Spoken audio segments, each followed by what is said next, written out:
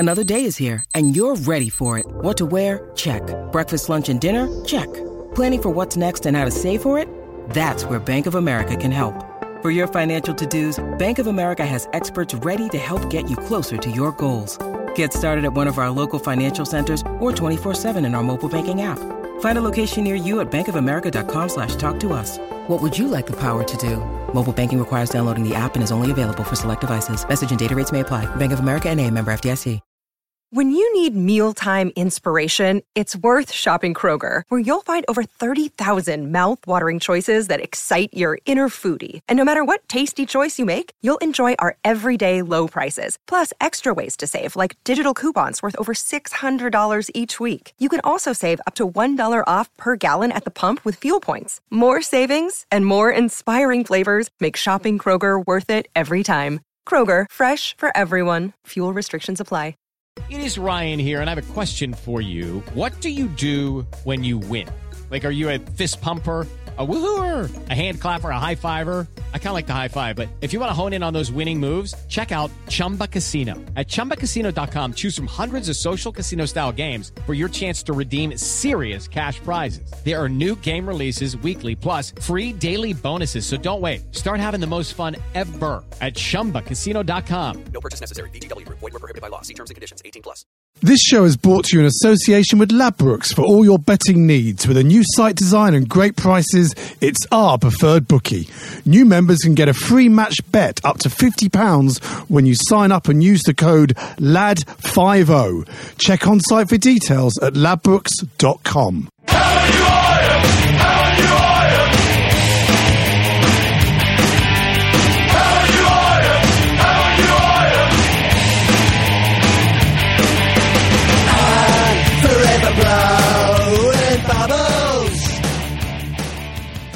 Hello and welcome to Stop Hammer Time.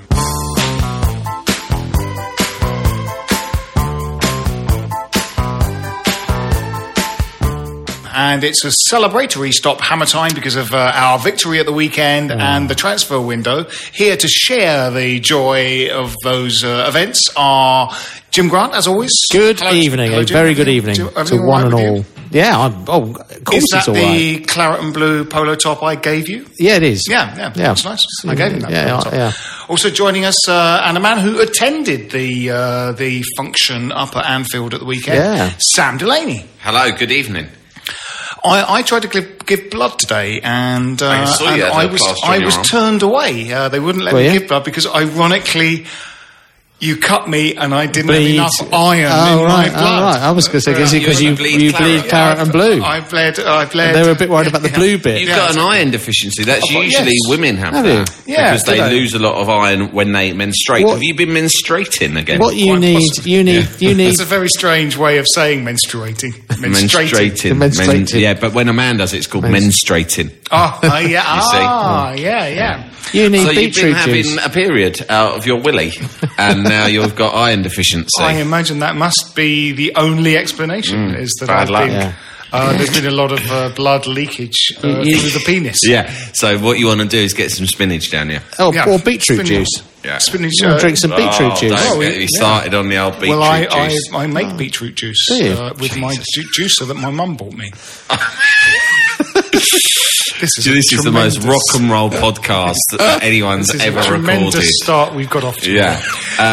West Ham, a lot of clubs come and say, where's your famous ICF? Well, if you're listening, rival fans, you've just found them. This is the fame. We are those bastards in claret and blue. Only we are hard enough to open a podcast with the phrase, I make beetroot juice using the machine that my mother bought me. Yeah, that's right.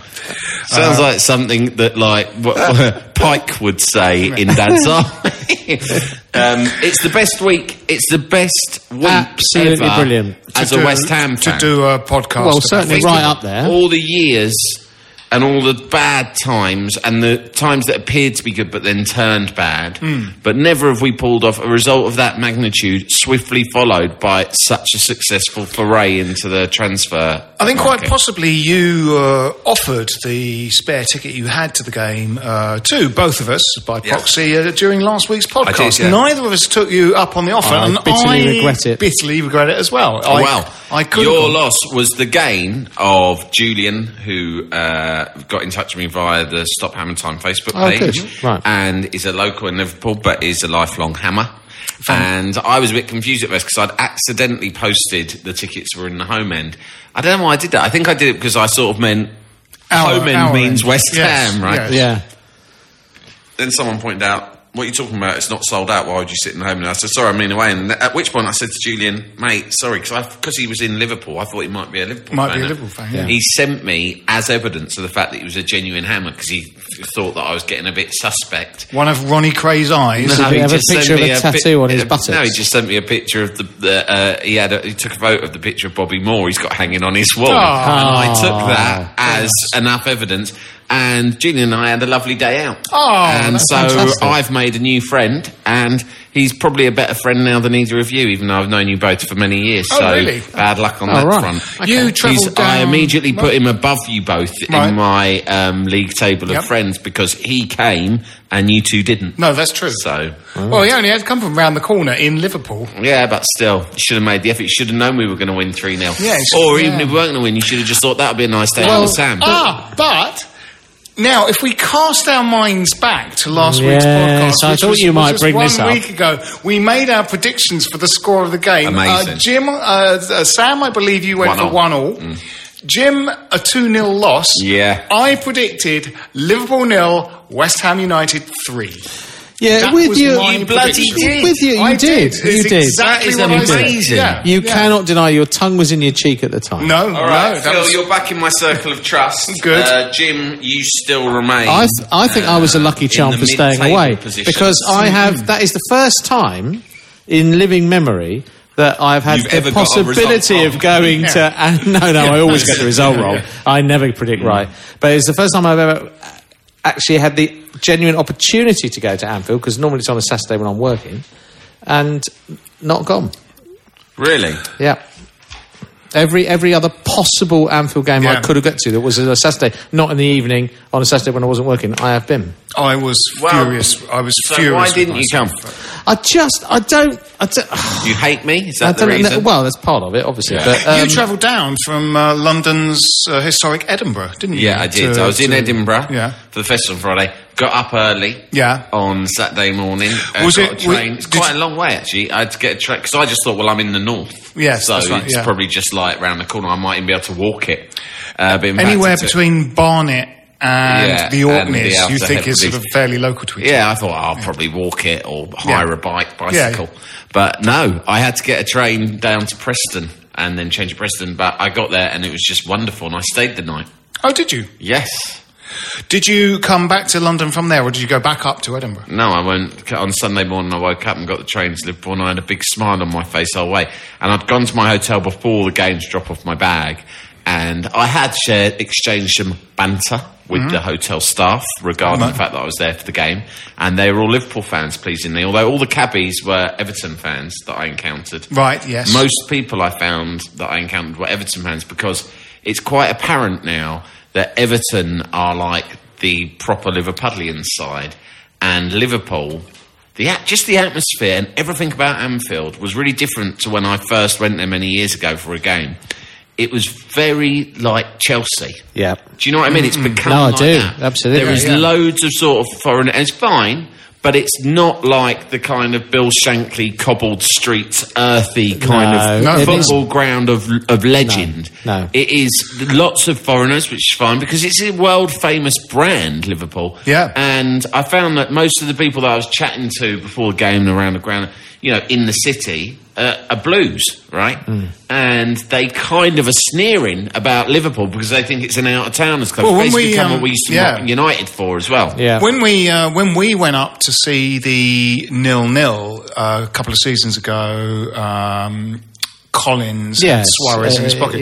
There's a boozer, because the grounds literally are within spitting distance of each other. There was a boozer we went to for a drink afterwards, which in a move that you might think would be a terrible mistake, the boozer in which many Liverpool and West Ham fans were coming to. Well, it's that one on the corner at the Anfield Road end. Was showing the late kickoff, which was an Everton game. Yes. So there's like a bloke watching it with an Everton shirt on, who's an Everton fan.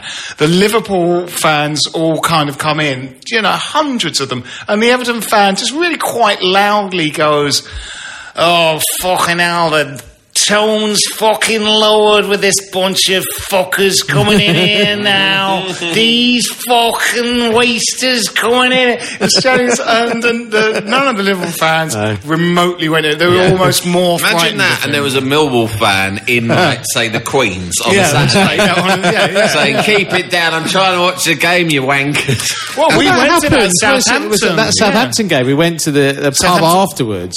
In Southampton. I think Millwall were on the telly. And there was this bloke sitting in the Millwall. And he with a Millwall shirt on. And then he sort of kind of tried to give it a bit of attitude, and he just got covered in beer and he was taken out. He had to be taken out. His life was in danger, actually. So, how was the game, Sam?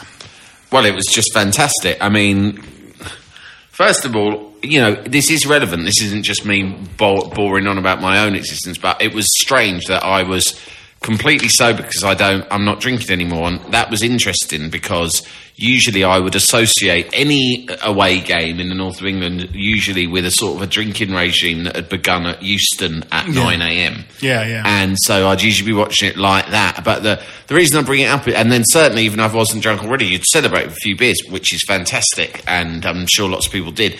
But I had a strange clarity about watching the game that I wouldn't ordinarily have had in that situation.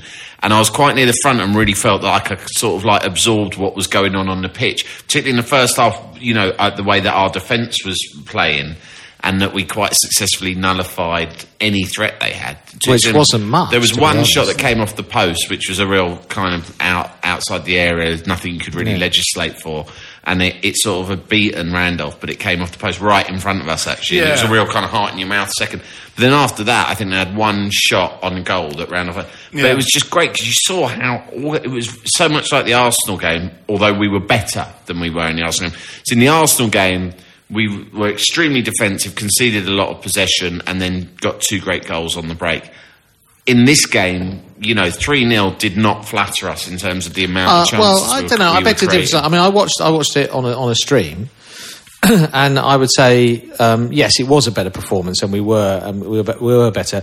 But actually, against a less good team. Yeah, that's true. And Liverpool actually, I think with the Arsenal game, I honestly, I went to the Arsenal game, and it was a similar, well-organised job, and most of the second half of the Arsenal team, I didn't feel we were under real. I didn't think we were really. I'm not saying that. And we could have won 3 or 4. I just think against Liverpool, we had more possession and created more clear-cut chances, to the extent that we went in at half-time 2-0, and I was obviously fully expecting them to pull that back in the second half. Yeah, I mean, we all of course, I thought it was going to be 2-2 or 3-2 to them, and I was just frustrated because I said to the bloke next to me, my mate Julian, I said we should have got. Your new mate. Yeah, my mate. And I went, mate, we should have got a third there, because they were there for the taking. I mean, one of the exciting things was the defence played great, but the midfield was brilliant. I mean, you looked at it and you thought, wow, we're a real horrible team to play against when our players are at it, which obviously they hadn't been at home. When they're at it and they're up for it. When you got players like Kyoto in midfield and Obiang's a terrific athlete, I wasn't sure about him when I'd seen him against Bournemouth because it was such a messy game. But in this game, he was great, and I didn't realise how big he was. So you got 2 giant dudes in midfield who are like really tough, and they're both good on the ball, and they can run with it, and they can. I mean, they were. And then you got Noble had another fantastic game. It was absolutely terrific. And you sort of think, man, we are a serious opposition. That's before you even bring Alex Song into it. Well, and people are going to have Michail Antonio running at them. I mean, he is a big, big unit and quick. But it's interesting. Big threat inside now. It's interesting because there was a lot of kind of ire and rage after the Bournemouth game on the kind of the social media, and I sort of my point of view about the Bournemouth game was that we were really starting to get screwed by injuries because Valencia had gone, Downing had been sold, Zarate got injured, so we didn't seem to have any kind of attacking threat. When you watched the Liverpool game and saw the team lineup, simply bringing one person into it, Lanzini, transformed the entire... Because suddenly there were kind of two banks of three with Obiang, Noble and Kouyaté, and in front of them Payet, Lanzini... Well, it was set up... And in front of them, Sakho. Yeah. And suddenly you kind of go, well, this is an incredibly defensively efficient team. Because, getting past Obiang, Noble and Kouyaté... Because Lanzini... and Payet, but Lanzini, he was getting his foot in. When he's before the game, I was looking at him thinking, oh man, I don't fancy this. He looks pretty small. He was, for me, I thought he was man of the match. Right, Noble was great. They were all great. It was one of those games where you think every player on the pitch. Yeah, there were a lot of great performances. It being his debut.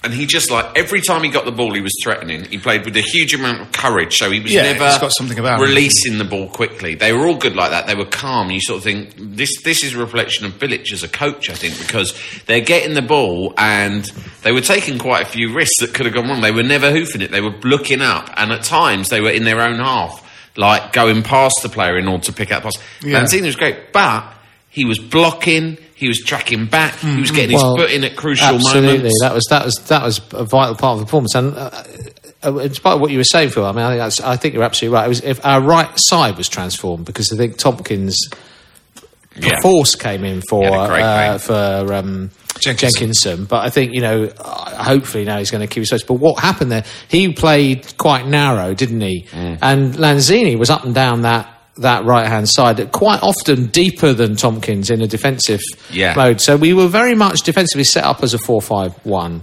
And when I first saw the setup, I thought, oh, God, Sakho's going to be isolated here. But the thing is, what I hadn't sort of bargained for was the pace of Lanzini and Payet as well, getting forward in support of him. And the fact we bombed forward... I had a mate who's a Liverpool season ticket holder sort of texted me during the game, and he was saying, "Oh, we've gifted you 2 goals." And did he text you on? I think in The Wire they called them a burner. You have it temporarily. And then he would have thrown it in the bin. Would he? Is that what happened? Do you think that's what happened? Yeah. Right. Almost certainly. And you had a point. They made some defensive errors, Skirtle's weak defensive error, etc. But actually, we had, in that first attack, 3 minutes gone at Anfield, we had 6-7 players forward. We had 4 in the box. And when that poor defensive header comes out, it comes to Cresswell, who's actually, on the edge of the 18-yard box. And Lanzini makes that run to get in the 6-yard area. Yeah. So we forced the error partly by being very much on the front foot. So it wasn't a complete park the bus defensive thing. It was a counter-attacking. I don't know whether he said that, because when he said that, my heart sank. I've got a ticket to this bloody game. I don't want to watch your backs to the wall. But I'm not joking, right? This is like when you hear a girl complaining about a boyfriend, or maybe it's a boyfriend with a girlfriend, and you go, oh, God, and you're stuck in a relationship where it's like you get Stockholm Syndrome because they've convinced you that although they're quite mean and life feels a bit shit, that they're the best you can get and your life be screwed around. That is it, right? What Allardyce said. Because suddenly you watch your team and you think, you can park the bus, but Allardyce really would have turned up and put all of those players, strung them out across the 18-yard line. And it would have not just been that we'd have lost, it would have been the manner in which we'd have just given up from the first moment the whistle blew. And Bilic's post-match interview was great. It was great because we parked the bus, but we left the handbrake Exactly. on. It's like, that's how you do it. They were organised, but they were ready to break. And it was things like the amount of times... And this will go wrong for us at some point this season. Of course it will, and we'll concede 1 or maybe 2 goals. But when they got it, even in tight situations, these players were looking up, and if the pass wasn't on, they weren't just hitting and hoping. They were holding on to the ball. No, that's right. Right? Which is a risk, But you take those risks if you've got a coach who you know is not going to drag you off or drop you from the team if it goes wrong. Yeah, that's right. And he's obviously encouraging them. Whereas I think Sam Allardyce, as much as he always appeared popular with the players, I think the way he coached them was, if you make an error, it's not, I won't tolerate it, sort of thing. I think that's right. It's not just the personnel, it is the attitude and the approach that's being employed. I mean, that second goal, in an Allardyce team, I don't think Lanzini would have been encouraged to sort of chase down and keep going. Drop back. Yeah, let them have the ball there. And I thought another sort of significant moment towards the end was when Jarvis was on at the end. We were kind of pressing, and I think the crowd was singing "We Want 4."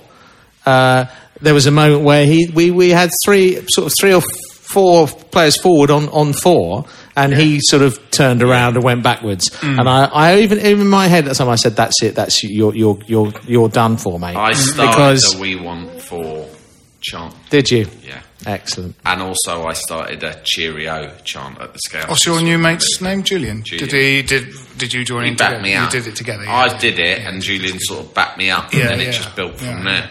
Julian is a man you can rely on. It sounds great. Unlike either of you. It sounds great, this Julian. Does he listen to the podcast? I hope so. I don't know. Well, I mean, he's pretty cool. You appear to know a lot about him, and yet you don't really know whether he listens to this podcast. To be honest, you two were so far from my mind. This whole podcast. Face it, I'll be honest, him and I talked about setting up our own podcast. He was just the Sam and Julian West Ham show. Iron Chums. Iron Chums, and we're going to go right up against you two, head to head. He was just using you, Sam. Face it. We'll see. He just got a ticket and walked away thinking, sucker. Yeah. He paid me for it. Face value, though. Face value, yeah.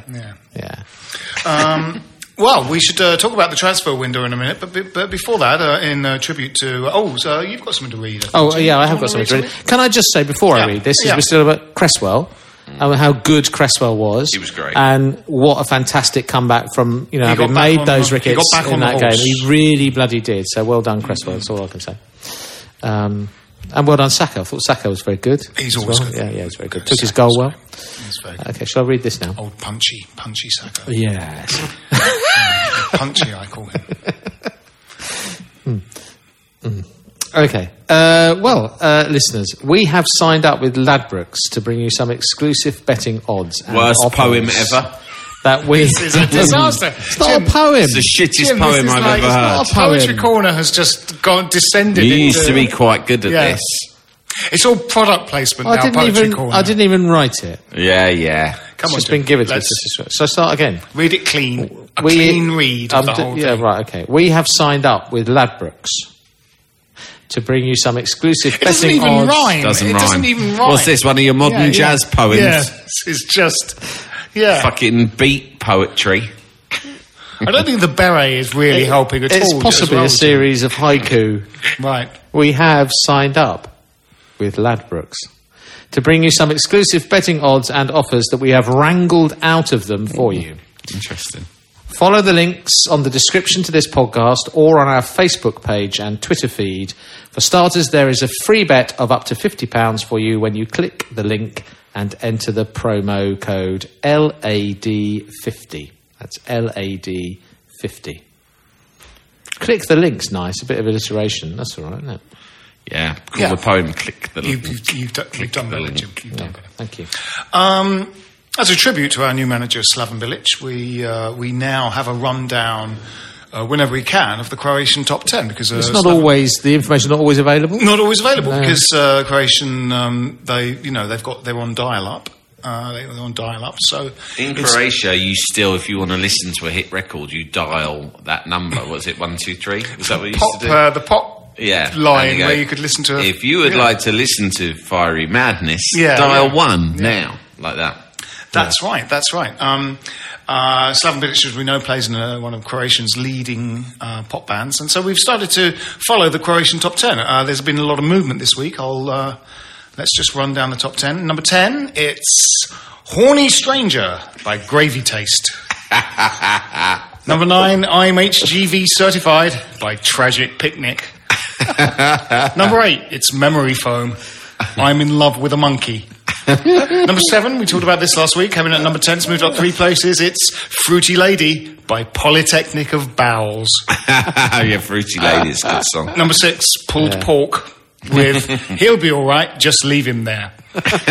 Number 5, Your Jeans Are Party. That's like a sort of a club dance. Yeah, it is. Your Jeans Are Party. Your Jeans Are Party. Your Jeans Are Party. You know it. Yeah, I know it, yeah. By Payday Loans. Great act. Number 4, Hotel Has Internet by Destination Croatia. So let's go. Number 3, it's up to number 3. It's Sexy Hips by Suggestive Men. That's Suggestive Men, one of Croatia's most famous pop groups, I believe. Number 2, I Don't Like You by Hypnotic Toddler. And number 1, Clocks by Coldplay. Always the clocks. Always I'm disappointed that Plasterboard have slipped out of the top. Plasterboard have slipped Very out. disappointed about that. I think it's My Wife Mustn't Know About This. My Wife Mustn't Know About This by Plasterboard. Yeah, that was a great track. Yeah. Hopefully some of them might come back into the charts in future weeks, because that would make it a lot easier for me. Yeah, it would. Some of the other ones come back in. Yesterday saw the closing of the transfer window, and we did some splendid business. Really good. We've got Antonio. I'm excited about this signing. I've seen a few sort of Forest games Nottingham on Forest. the telly, and just kind of, I quite sort of take an interest in the Championship. I saw someone post a thing. I mean, I've read good things about him. I saw a couple of clips of his goals that people had posted online. It just looked fantastic. I think it's probably the most exciting of the 4 transfers because it's the most intriguing, isn't it? Yeah, I mean, we know the other 3 players from the Premier League. This guy, you sort of think, and also you sort of think, Championship player. It's nice when you take a punt on a Championship player, but you also think £7 million is quite a lot, and so you think they must have a lot of faith in this guy. He must be a seriously good player. I think the attitude's good. I mean, he's come up through non-league football. He's been. He's already 3 goals in 3 games, I think, this season. It was Player of the Year for Forest last season. Scored about 15 goals. A lot of his goals are. He's got a great shot on him, but also a bit of a Victor Obinna. Kind of, wild man shot as well. Good. But a lot of his goals are powerful headers. All-time player, isn't he, Victor Obinna? We love him. Voted the Stop Hammer Time best player of all time. Absolutely. We sit in Rosette in Bobby Moore, the Victor Obinna Memorial Row. He once took a shot from the dressing room. Before kickoff, he had a shot just before from the dressing room. He was great, Victor Obinna. Yeah, but a lot of Antonio's goals, or a number of Antonio goals, are powerful headers at the back post. So it's the kind of winger. It reminds, from what I've seen of him, it reminds me a little bit of when Marlon Harewood used to play out wide. That's exactly what I thought, because it's the pace and power. It's that pace and power like a machine, but from the clips I've seen, he's got much more of a touch, because Harewood was always a threat because of the pace and power, but he wasn't the classiest of players, was he? I mean, he was decent, but he was really direct. He wasn't super classy. It was this guy, I've seen a goal where he just takes a long pass just out of the air with one touch and then second touch finishes, sort of thing. He looks like, that's exactly what I was going to say. I'm not sure that happens every week. But he looked like a slightly classier Marlon Harewood. And I think, 25 years old, come up through, Championship opportunity in the Premier League, hungry players. We signed Harewood from Forest as well, didn't we? Did. And when you look at Victor Moses as well and what he brings to it, it's similar. Yes. Pace, power, direct. Yeah. Oh my God, we've already talked about that sort of defensive midfield unit, right, which is extremely powerful and quite hard. And they're going to give, I would say, even the top teams a real run for their money. I think even against City, I'm not saying it's as good as City's midfield, but I would say there's going to be a good battle between them and Yaya Toure and the rest of the City midfield. But then you've got a real fast, powerful counter-attacking wide players. And that's before you even factor in Payet, of course. You start to think, which I'm sure we'll get onto, what is the first team? How are they going to fit everyone in? Absolutely. I haven't got a clue in some positions who's going to play. No. And Moses is it's quite interesting. At first glance, someone might think he's quite a sort of journeyman player that never seems to go to settle at any club, because he was at Palace, and he was at Wigan, then he's at Chelsea, then he's on loan at Liverpool, then he was on loan at He did well at Wigan, though, wasn't he? I mean, he was good at really good at Wigan. But when you factor into loved him last yes, season. that's right. But when you factor what makes him different from those other players, like sort of Bellamy and Robbie Keane, this kind of people that move them, journeyman movement club, is that he's still only 24. Victor Moses, he's 24. And so he's been at all these clubs, and so what seems like a sort of slightly kind of something that might make you suspicious is now, in fact, for a 24-year-old to have played for all those clubs and had so much experience is encouraging. And I mean, the days when he might settle and become a legend at one particular club are still way off in the future. He's 24 years old. I mean, I think the squad is now young. It's not we've only got sort of Collins, Jelavic has just turned 30, hasn't he? I don't know what age Amalfitano is, but I'm not sure he's even going to get a squad number, is he? I think they'll probably be disappointed they didn't manage to offload him. But I think those are the only over 30s in the team now. Yeah, and I think that's a really important step forward. That kind of having young, hungry players. It's really, really important, I think. Joey must be over 30.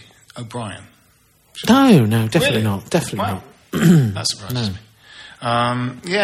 So I mean that's the big issue, is kind of getting all these guys in now, because I know, because you look at that team that played against Liverpool and you think, well, they're all going to keep their jobs. I'd be surprised if he didn't pick the exact same team in the next game. No, but then you think, well, Alex Song is not a player who's going to come to West Ham to sit on the bench. And you also think, well, these two new players... Moses wants to play. Basically Payet, who came to play at the top of a diamond, was effectively playing wide against Liverpool, presumably because it's like away, so it's better. And Lanzini, like I say, I thought he was the best player. I thought he was the man of the match. Yeah. So you think... And they would never drop Payet, I don't think, unless he has a severe dip in form. Most people would say he's our best player. Yeah. And then you sort of think, well, Lanzini was the man of the match, but he's probably the most under threat now. Yeah. Because we've signed two wingers, right? And then you think, hang on, Valencia last summer was our biggest signing, I think. Yeah. I think he cost more than any of the other signings. 12 million. We've forgotten about him. Yeah, that's right. You got to fit him in. Andy Carroll, God, he's about... as it stands, a fit Andy Carroll is sixth in the pecking order. Yeah. But the point is that if you want to be a team that's challenging regularly in the top half of the table, and as you say, taking it on, you've got to have that squad. You've got to have people on the bench who are first-team players, effectively. And you've got the luxury of being able to give players a rest. Yes. People who are on form. And that, if success comes, players will live with it, won't they? I mean, you look at it and you think this is the first ever time. I mean, the only other time that we had a squad that seemed like there was a lot of quality in it was a brief period when Kerbishley was manager and the Icelandics gave him a load of money to help us avoid relegation, and we signed Lucas Neal, Matthew Upson, Scott Parker, Quasi, and then in the summer we went on to sign like Lumberg, Kieran Time. It was ridiculous. But they were all kind of big names who were slightly just getting past their best. Bellamy was around then. Yeah.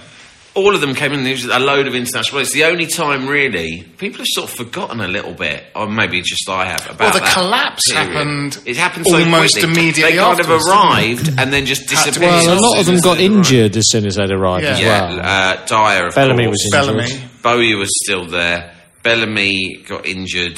Parker, I think, was injured for quite a long time. Because Kerbish's plan was to play us on the first day of the season, then just disappeared. He got injured, I think. But Kerbish's plan really was to play pacey counter-attacking football, wasn't it? And there was that game, that was that 3-0 win in September against Reading away, where we did play thrilling counter-attacking football. You were probably pissed. That was, I would have been. That was the last time when you sort of think, we had a sort of something approaching a very decent squad, not just a team. Yeah. You think, hang on, just on Monday, because I think before Monday it was a little bit, not sure if we've got quite enough. Now you look at it, you think, two good players in every position. Yeah.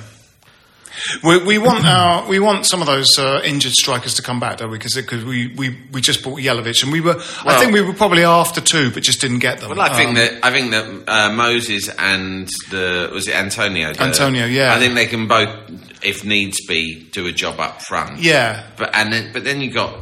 But Jelavic is a perfectly good. He feels like a stopgap to me, though. He feels like a stopgap. Well, I think you've got and a kind of bench player to come on, to get fresh legs. He's experienced and he's good. Yeah, he's a sub. He's a player to come in. He's the understudy to Sacco at the moment, and you sort of think. But even that shows ambition, because if you're signing a player who is not going to be first team, but you still spend £3 million on him. Yeah. He is someone with a decent goal scoring record in the Premier League, and he's got several international caps for a very good international side like Croatia. And you sort of think, we're signing him and we're splashing out £3 million on a player who is by no means going to be first team, possibly not even second choice in that position once Carroll and Valencia are fit. You think that really shows a lot of ambition. Yeah. Because I think, and also I think that, Bilic has got a reputation for someone who brings out the best in players, because he's extremely encouraging. Strikers in particular who play with confidence. And Jelavic spoke very highly and said, I really wanted to play for Bilic again, because he was great as when he was my manager of Croatia. Yeah. And you sort of think, I'm perfectly... If we were relying on him as our main goal scorer, I'd be worried. But I'm really happy to have him as our sort of substitute striker. Definitely. Well, last season there was in the long, slow decline of the season, there was a lot of talk about kind of finishing and making opportunities, making chances, but not finishing them. We do... those people that have a good shot on them and can put the ball in the net are important, aren't they? And I think for that reason, Valencia probably will make his way back into the team, because he's got a good finish. The headed goals he scores are extremely good. I really like him. Yeah, I think he's got potential to go much further, because you've seen glimpses of him being fantastic, and you sort of think maybe you sort of hope maybe Bilic can coax out the very best in him. I was really disappointed to go into, because I felt that he was a classic case of player who's acclimatised and adjusted, taken a season to do that, and I thought he was going to kick on this season. Yeah. To be honest, that goal he scored in the game where he got injured, that far post header, suggested that. Although actually, and he showed the potential he's got, but actually his finishing did let him down a bit last season. Yeah. Actually, it was one area where he lost a bit of confidence in front of goal, I thought. But you really were optimistic. And again, it is about pace and power, isn't it? He's not big, but he's quick and he's tenacious and he's great. And he's got fantastic even leap. Though he's not big. Yeah. But if you have a kind of someone leading the line like Sacco, there's got to be people coming behind them who are goal scorers as well. That was kind of the idea of. That was the idea of. That might be me. It's Marley's ghost. Yeah. There's a phone ringing. We just have to let that. Let it go. Let it go. I think it might be mine actually. Yeah. That's what we slightly lacked when Nolan lost his shooting boots and stuff like that. Goals dried up in the second half of that season. I mean, he wasn't really scoring many in the first half, but if any. But, it was a curious decision to start him against Bournemouth, wasn't it? Looking back, that's an odd one. Experience, I think must have been. I suppose that's what he was thinking. Yeah. But I think that he cooked his. I mean, that was it for him, really. There wasn't it, that game. It was just clearly not at it. That's one thing we should mention in the transfer window, as well as the players that are coming in. Jarvis has gone to Norwich. I like Jarvis, but he's just awful. He's had his chance. I reckon that moment where he turned around and headed backwards against Liverpool was sealed it for him. I think you're just not in. You're just not buying into this project. He was bought for a lot of. I mean, Allardyce, God.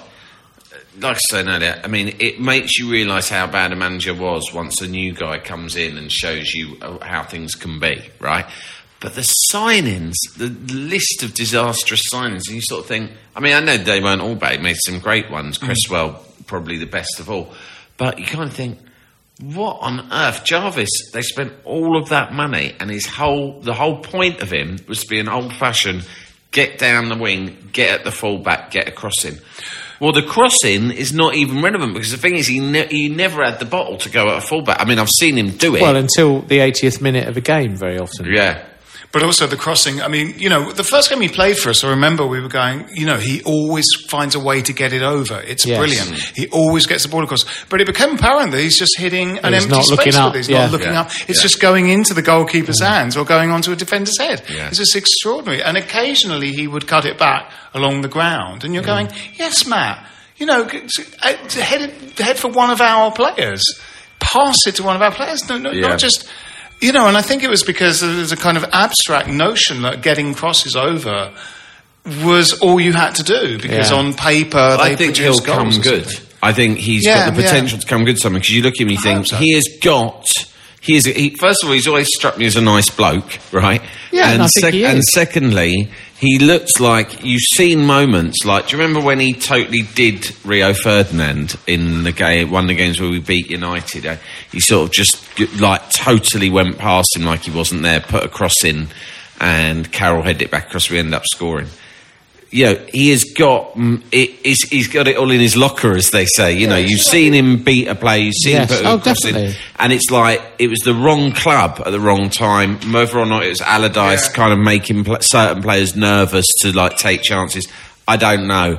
I don't know how I'll get on at Norwich, but I could see him playing in a Championship side, which might well be Norwich next season, and maybe kind of doing something. He was extraordinary, though. You kind of, last season he was marginalised because of that. We stumbled across that diamond formation, so he couldn't get in the team.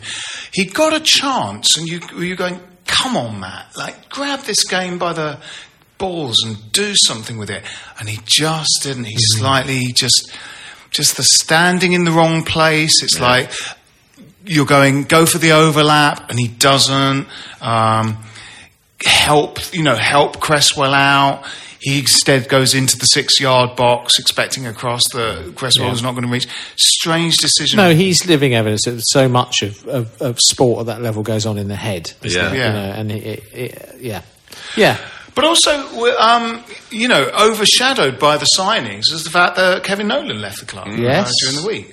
Jim, I assume that you've written a poem as podcast poet. About Kevin Nolan. About Kevin Nolan's 4 years captaining the club and leaving. That's often what poet... I was going to do, but the opportunity passed me by, a bit like the ball in a game. Not Kevin Nolan. No, haven't done it. No. Too lazy? I couldn't be asked, basically. Well, Cosmo gave you a little bit of stick over last week's poem, and I think... Did he? Much like Jarvis, it might have kind of played... It's a few mind games. I think it might have knocked him. He wasn't in the right place mentally to write a poem this week. Okay. I've got one, though. I've written one. Oh, have you? Interesting. All right. I've written a poem. Okay. Wow. You're about to throw down. I am, right in Jim's face. Yeah, I've written a poem. Let's do this. Let's do this. I don't have to do you want me to lay a beat down for you? Or are you happy to just go raw? I'm happy to go raw. Okay. I'm happy to go raw. It's the only poetry form I'm able to write in is John Cooper Clarke parody, as we know from we know that, Fat Sam's. So immediately we noticed I'm a bit more versatile. Oh, this is what you call trash talking. Yeah, this is. Trash talking before the bit. This is exactly like the film 8 Mile. Yes. Exactly like the film 8 Mile about Eminem, but Jim's like the Eminem of poetry. Yeah. And you're like a young punk-ass pretender throwing down, trying to steal his crown. Well, let's see what you got. Sam, I believe in the film that Eminem is the young punk-ass pretender. Don't just get on with the poem. Let's see what you got. Stop picking holes in my analogy. So is that kind of sweet? So I've used the John Cooper Clarke rhyming form. That's really the only one I know how to do poems in. Are you going to do it in the voice? Are you going to do the poem rather than talking around the poem? Are you going to do the Mancini voice? Or are you going to do the Scouser voice? I might try and just do the John Cooper Clarke voice. Oh, right. All right. Okay. So here we go. It's about Kevin Nolan. Oh, excellent. His testicles were made of steel. To women he had sex appeal. Etherington would let him deal. Farewell, Captain Kev. When things got tough, he'd have your back. Shooting boots he did not lack. He had to take a lot of flack. Farewell, Captain Kev. Though he was Scouse, he's one of us. He's got personality plus. His gaffer liked to park the bus. Farewell, Captain Kev.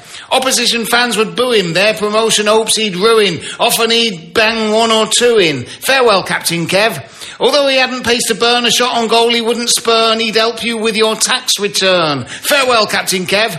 He loved his wife the day he met her. Then that Matthew Upson, he was better. Plus he'd fix your carburettor. Farewell, Captain Kev. He'd win a fight against a bear. He'd break his leg and wouldn't care. He had quite a lot of flair. Farewell, Captain Kev. He's a man's man. He would call a quiche a flan. He's not part of Slavin's plan. Farewell, Captain Kev. Heterosexual men would swoon when he would walk into a room. I hope he finds a new club soon. Farewell, Captain Kev. Very good. I liked it. Jim, you're just gonna sit there and let him do that? Yep. You're not gonna do anything. You're just gonna sit there. Revenge is a dish best served cold. Make something up, Jim. Sam, lay down a beat.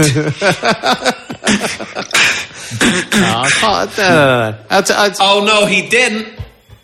That's what you say in a situation like that. Oh, right, is it? Yeah. Well, you know. Oh, hell no! Astute listeners may have noticed that I spend a lot of time crafting my verbal devices. Last week your poem was about having a shit, Jim. Yeah. So don't sit there and get all highbrow. The whole thing was about shitting. It was. It was true. Yeah. It was a low point. So we should discuss. So Kevin Nolan. Yeah, Kevin Nolan. This is how you could put it, but there's different versions. You say West Ham were in dire straits. We've been relegated. Yep. We had no money. Yep. We'd lost Scott Parker. We were. He actually still had him for all of August. That championship. Except he knew he was going to go to Spurs and wouldn't tackle anyone. We were in a bad. In his last place. We were in a very bad place. And Sam Allardyce brought a player in who was doing well at Newcastle, was popular. We thought we had no chance of luring him into the Championship. He came. He led the team. He took it extremely seriously. He didn't come in with that kind of attitude like, actually, I'm big-time Charlie and I'm operating below myself here for the money. He played with application, vigour and passion. He scored crucial goals. And some terrific goals. Yeah, he led, at times, a quite young side with a lot of sort of youngsters coming through. He took us into the Premier League. He scores some very important and very good goals throughout that period. Throughout this almost entire period, he did it in the face of almost constant and incessant cruel criticism and abuse from sections of the crowd. And he still didn't let that put him off. No, that's right. Yeah. And you could put it that way, but that makes it sound like I'm a massive Nolan apologist and I thought he was great, which I didn't. I thought, he was kind of part and parcel of that big Sam era at West Ham. But for the time he lasted our captain, what I like about him is he took it really seriously being our captain. Yeah. And he didn't like West Ham before he joined us, just like Allardyce. We used to give him shit when he played for Bolton. Yeah. And he was sort of like not a West Ham type player. But when he came, he was so thoroughly professional. I think everyone gave him shit, though, wasn't he? Because when we played in the Championship, it's like we went to a lot of away games that season, and the opposition fans would boo him quite sort of particularly. I'm not quite sure what he'd done wrong. I think it was partially that arrogant troublemaker. Well, he's an annoying, opposition player because he very often scores against you. He's always in the ref's ear. Yeah. He's a kind of irritant, isn't he?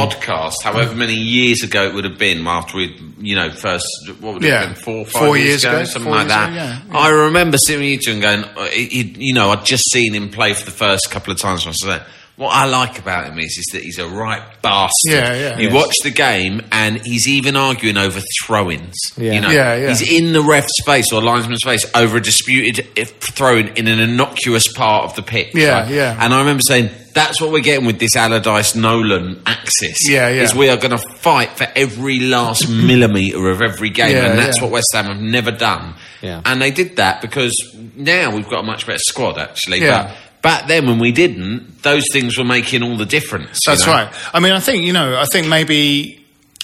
fan that has some kind of public profile because, they're written about a little bit in the back pages, fans that even don't know much about football know a little bit about them. And I think maybe Nolan was seen as part of the criticism directed at Bolton for kind of agricultural football. So people sort of knew who Kevin Nolan was. But it was that thing that our team would come out, in some northern town, and just a torrent of boos would come to this man walking on the pitch with his kind of the ball under one hand against his thigh, just soaking it all up and going, yes, it's me. Yes, I like that. I've come I've bought these old-fashioned sort of like, an old-fashioned kind of boys' own football. Like, like you say, the way he held the ball and pitch was like, something from a comic. Yeah, yeah. Do you know what I mean? Yeah. Like neat parting in his hair. Yeah, it was like 1950s kind of footballing icon sort of thing. No, however...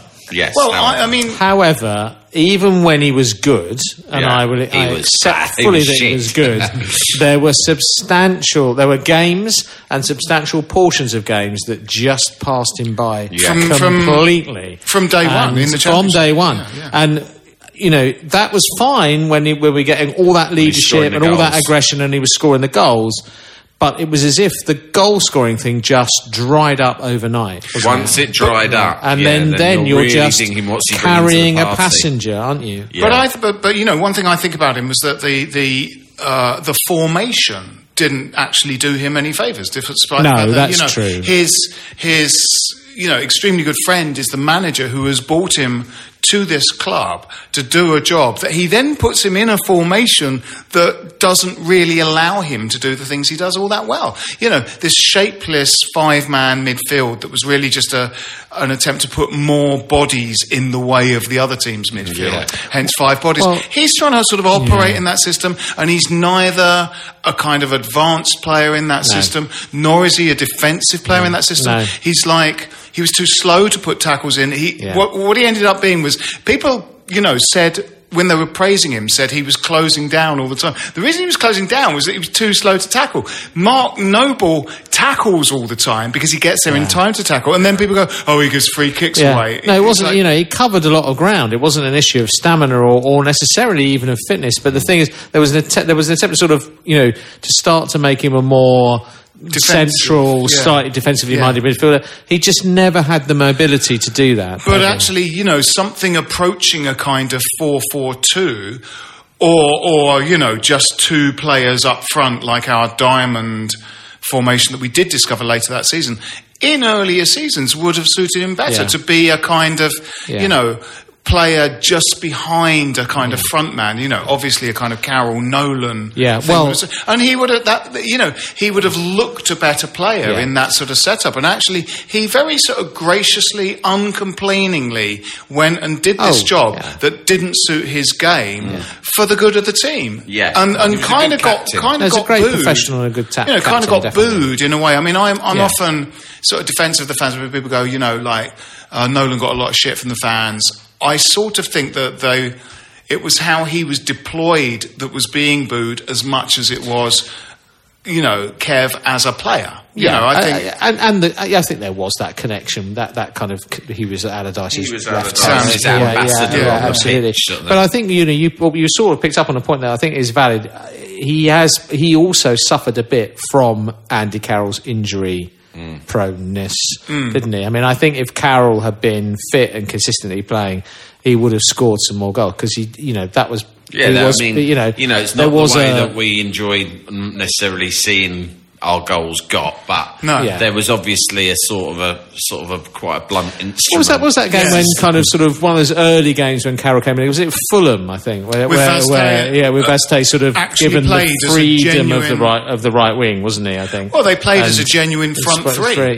Carroll, Nolan, and Vazquez absolutely destroyed them. Didn't 3-0. I think they scored one each, and it was a genuine case of the 4-5-1 being 4-3-3 going forward. Where does Vazquez play now? Does anyone know? He's back in the UK, isn't he? I heard, I might be wrong about this, but I thought he was training with Bury.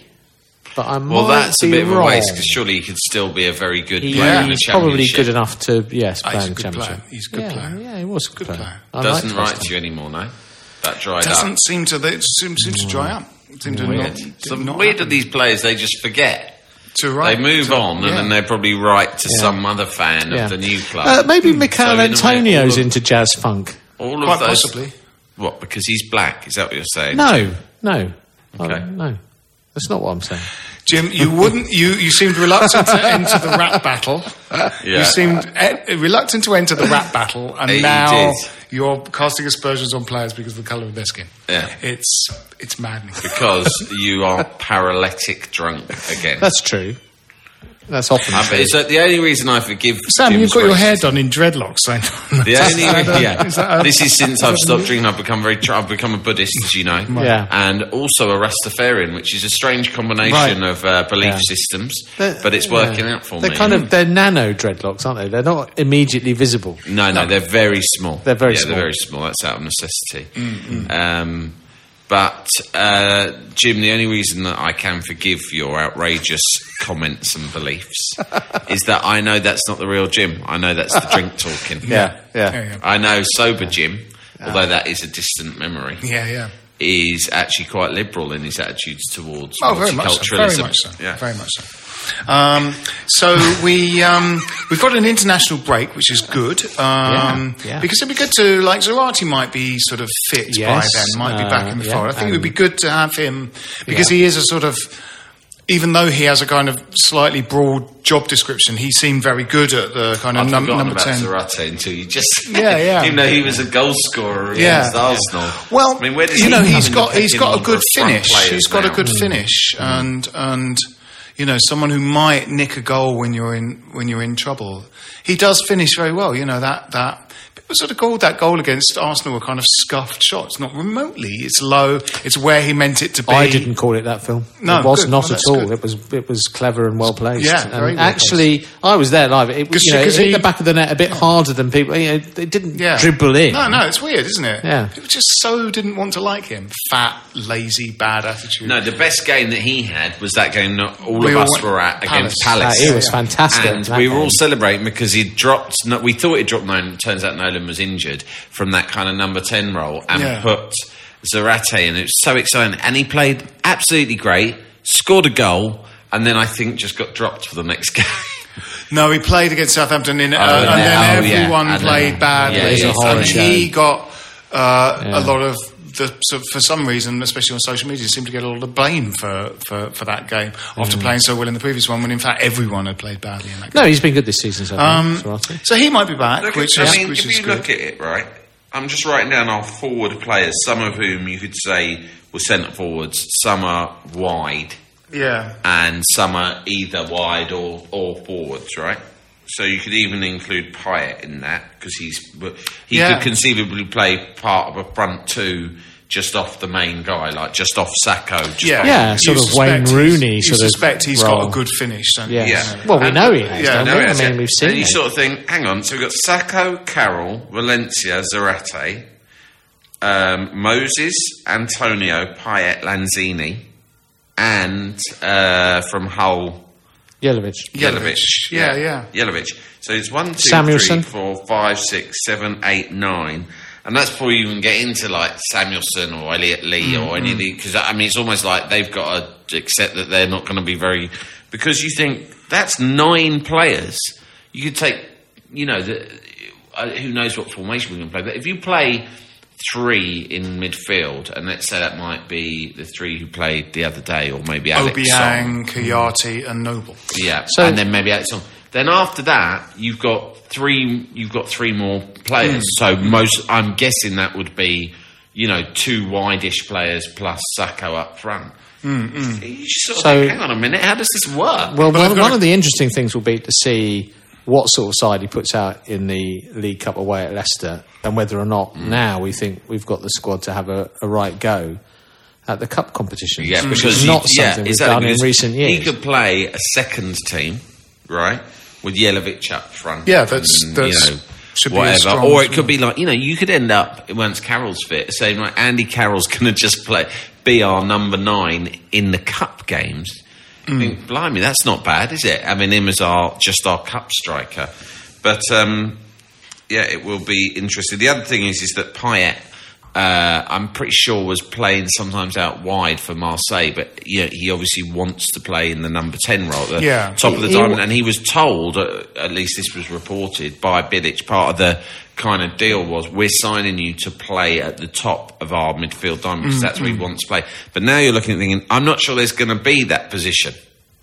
No, I think there is. I think he's definitely, Bilic his pattern has always been to play the one up front, one behind, with in the centre and the two wide players.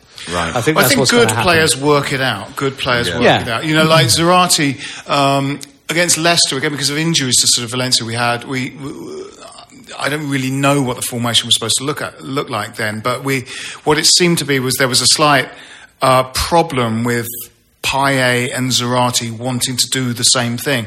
So kind of spinning off to find space to pick up the ball and leaving a massive vacuum where a number 10 should stand. They both want to, kind of go into space, and actually someone's got to be the number 10. Yeah. Well, I think in reality, Zarate is probably going to be his understudy, to be honest. I think that's in reality, that's what's probably going to happen. Yeah.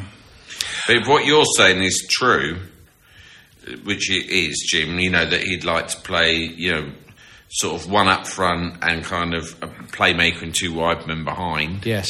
Then that only leaves two positions in midfield. So you could say, okay, Kouyaté and Noble. Where does that leave? Yeah. Song and Obiang. Yeah, exactly. Yeah, exactly.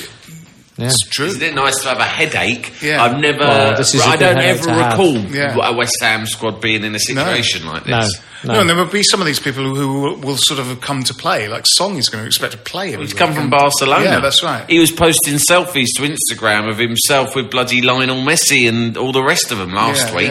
Yeah. Now he doesn't want to be sat next to, Maltafiano on the West Ham bench. Or being Obiang being picked over him, or Noble. But that may well happen. Should we have some predictions for the Newcastle game, which will be our next home game? International break, very good. Sort of regroup, get training with some of these guys. Although, of course, sometimes when you just had a good result, you kind of don't want an international break, do you? Yeah. No. But whatever. However, Bilic has got to get a win at home sometime. I don't think Newcastle are all that. They've got some new players that are okay, and seem to be bedding in, all right, but I'm not sure. They don't travel that well to London recently. 1-1. 1-1. 1-1 at home? Yeah. Oh, I think we're going to win that 2-0. 2-0? Yeah, I think Newcastle have not looked that good. I think McLaren's still not sure about his team. There's quite a few new players. I think our tails will already be high, and we bring in the new players too. I think we're going to win that comfortably. Good. Well, there's a lot of pressure on me after my prediction for the Liverpool game, which was completely accurate. Yeah. My Liverpool 0, West Ham 3. I'm going to go for West Ham United 3, Newcastle 1. Okay. Yeah. Possibly an early goal. But just so then probably run out of time. So it's no time to get deep into analysis of tactics. But what I obviously you look at the Arsenal game and it was like a consummate away tactical kind of plan, and then he's repeated the trick at Liverpool. Yep. And so all I want to know is is it just that he doesn't have because we're obviously defending and hitting on the break with quite a lot of impact, and it's harder playing at home, isn't it? Because you can't rely on that. But there has been a vogue this season for teams not doing so well at home. Like after coming something like 2 weekends, there'd only been something like 6 home wins in the Premier League. And I think there has, the kind of the thinking in football, there's now a vogue for second guessing how your opposition are going to play when you go away from home.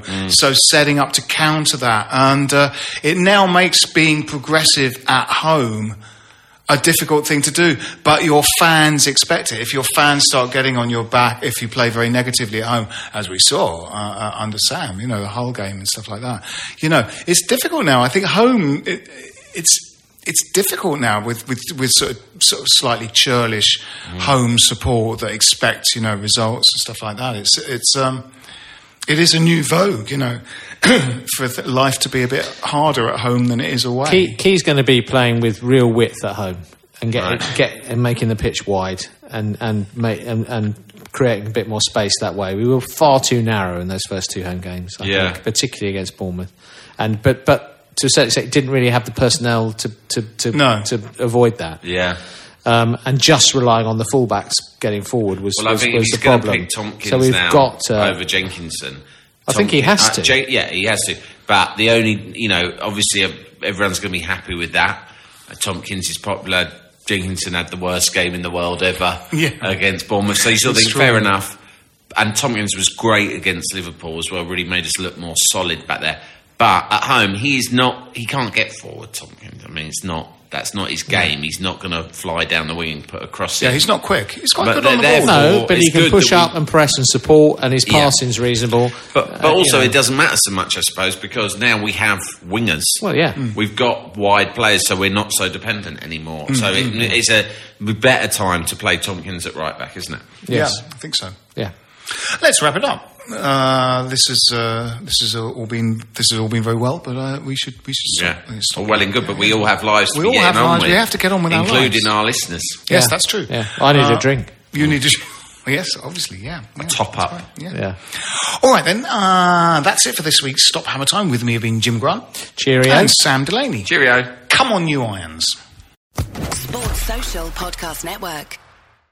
Judy was boring. Hello. Then Judy discovered ChumbaCasino.com. It's my little escape. Now Judy's the life of the party. Oh, baby, mama's bringing home the bacon. Whoa, take it easy, Judy. The Chumba life is for everybody. So go to ChumbaCasino.com and play over 100 casino-style games. Join today and play for free for your chance to redeem some serious prizes.